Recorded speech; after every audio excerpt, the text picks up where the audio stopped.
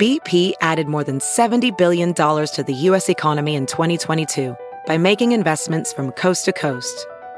Investments like building charging hubs for fleets of electric buses in California and starting up new infrastructure in the Gulf of Mexico. It's and, not or.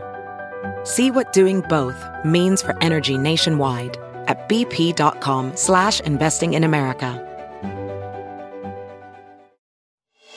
Prince Andrew settles his Jeffrey Epstein lawsuit. And we're joined by an expert to walk us through it all. I'm Jack Royston, Newsweek's royal correspondent. And I'm Kristen Meinzer, a royal watcher based in the US. And this is Newsweek's Royal Report. Hello, Jack. Hello, listeners. Hello, everybody. We have some big news today. Starting, sadly again, with Prince Andrew. That's right, Kristen. Prince Andrew has settled his sexual abuse lawsuit, and an undisclosed amount of money has been paid both to Virginia Giuffre, his accuser, and also to her charity. And this all comes just a month before he was due to testify under oath. We are privileged enough to have a former federal prosecutor, Nima Rahmani of West Coast Trial Lawyers, to talk us through the implications of all this. Welcome to the show, Nima. Thanks, Kristen. Thanks, Jack. Thanks for having me. So first of all, do you want to talk us through a little bit about the settlement itself? Can you tell us what kind of money you think might have been involved here, and why do you think Andrew settled? Jack, this is me guessing and reading the tea leaves, but the fact that Virginia Giuffre settled for a mere $500,000 with Jeff Epstein back in 2009, that's a low number, in my opinion, for a sex abuse case, particularly when you're dealing with a defendant the financial means of a Jeff Epstein and Prince Andrew.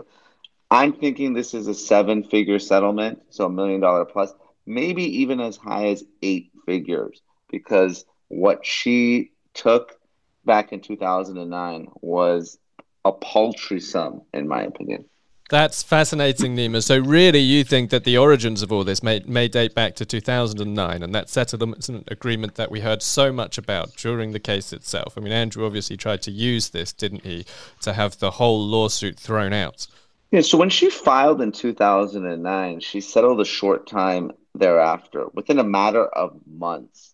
Now, early settlements tend to be less favorable for civil plaintiffs. And in this particular case, Virginia Giuffre, David Boies, and the entire legal team, they overcame all the hurdles in the case. I mean, you have Andrew Brettler and the Prince's lawyers. They filed motions to dismiss based on jurisdiction, based on that 2009 settlement agreement, Jack, that you mentioned.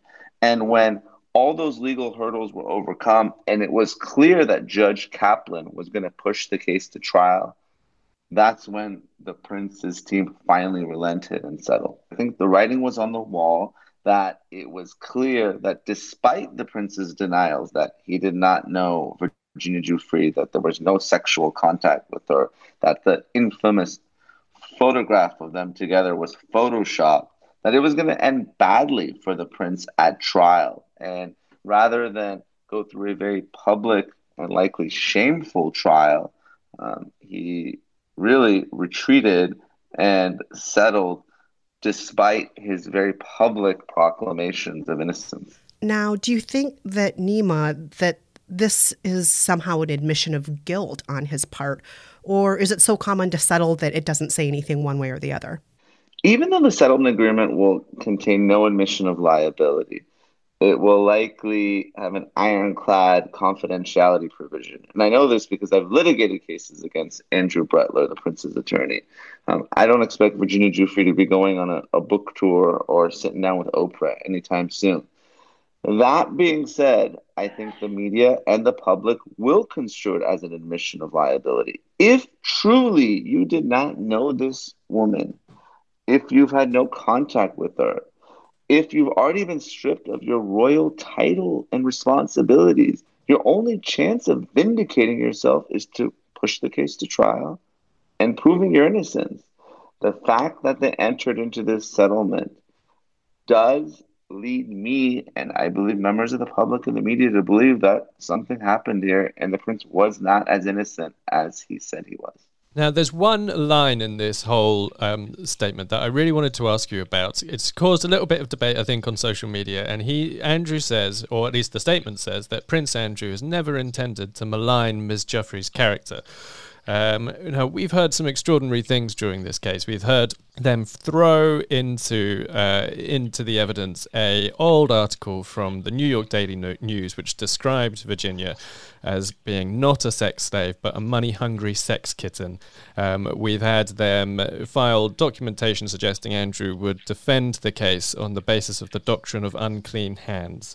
I mean, how have they wound up with this statement suggesting he never intended to malign his accuser when he has very clearly maligned her? I mean, what's going on there? How has this wording, do you think, come about? Well, I think this is something that Giuffre herself wanted. Of all the Epstein victims, she has been the most vocal. She has been the one who has spoken to the media the most. You have victims in the Ghislaine Maxwell case, for instance, that may well be retried that don't want to sit as witnesses in a second trial. Giuffre was not called as a witness in that case because of some reportedly inconsistent statements that she had made to law enforcement. But when you're dealing with victims of sex abuse, many of them don't want to come forward. They don't want to relive that trauma in a very public way, but Giuffre did. And in response, the Prince's team, they went after her very aggressively. And I think part of the settlement, this is something that David Boies and her team demanded and wanted, because I think she wanted that public vindication to tell her story in a way that the other Epstein victims did not. He's also, Prince Andrew said in this statement that, or the statement says about him, that he's going to support the fight against the evils of sex trafficking by supporting its victims. What do you make of that, Nima? Can you see that actually happening? Are we going to see Andrew volunteering his services to charities? Will they accept it? I don't think so, Jack. I think that's more of a PR move than anything. I mean, the Prince's reputation is damaged in such a way. I don't think it'll ever recover.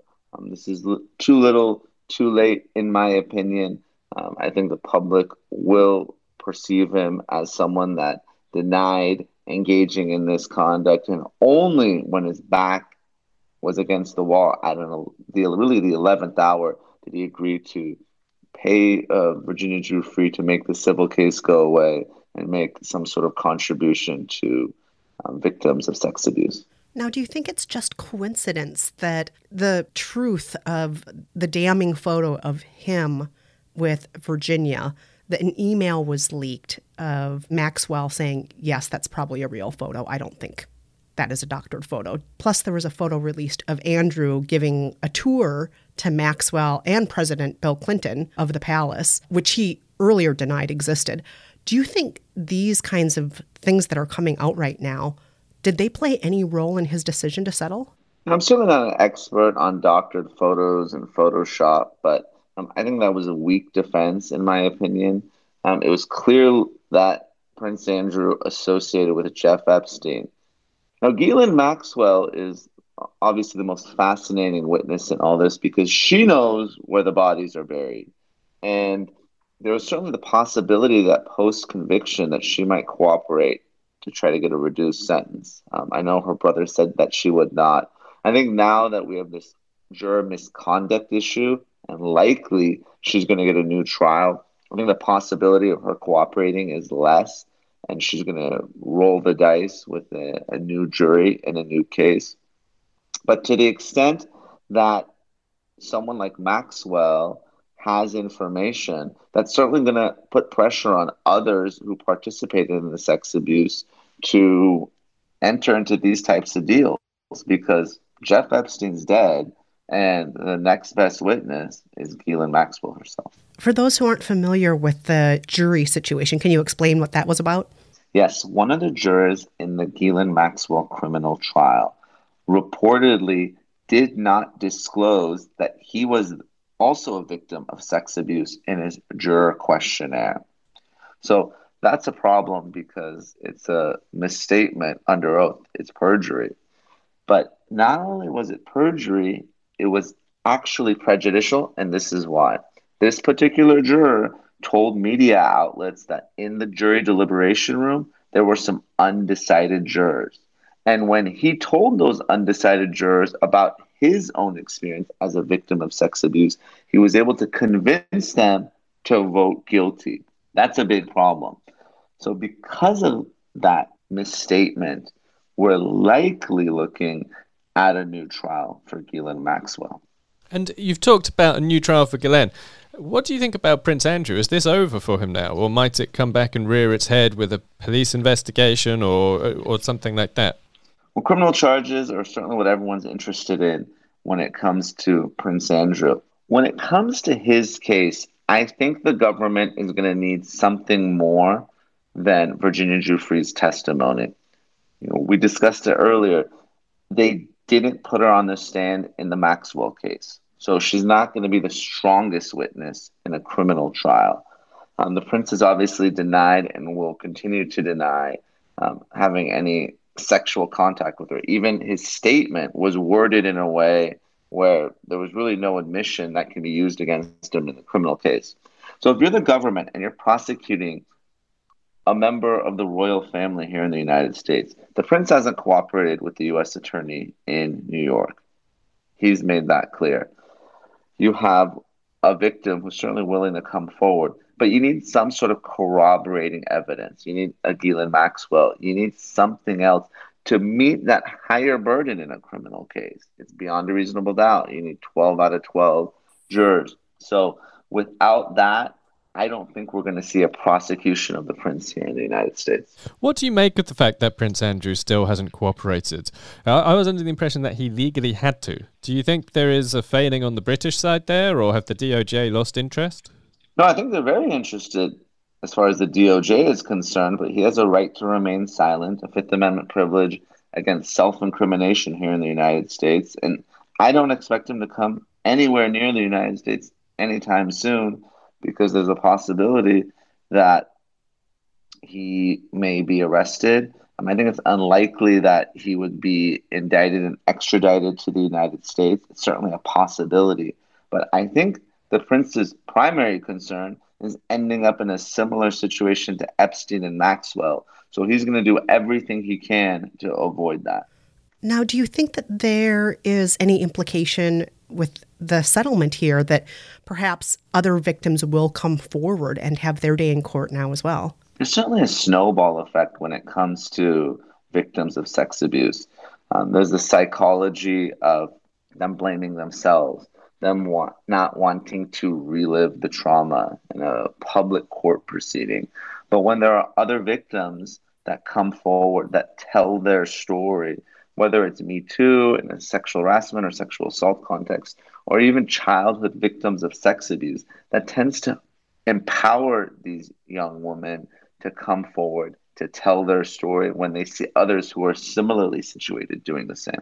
Well, this has been such an insightful conversation, Nima. We so appreciate your taking the time to talk with us today. Reminder, Nima Rahmani is with West Coast Trial Lawyers. Thank you so much for joining us today, Nima.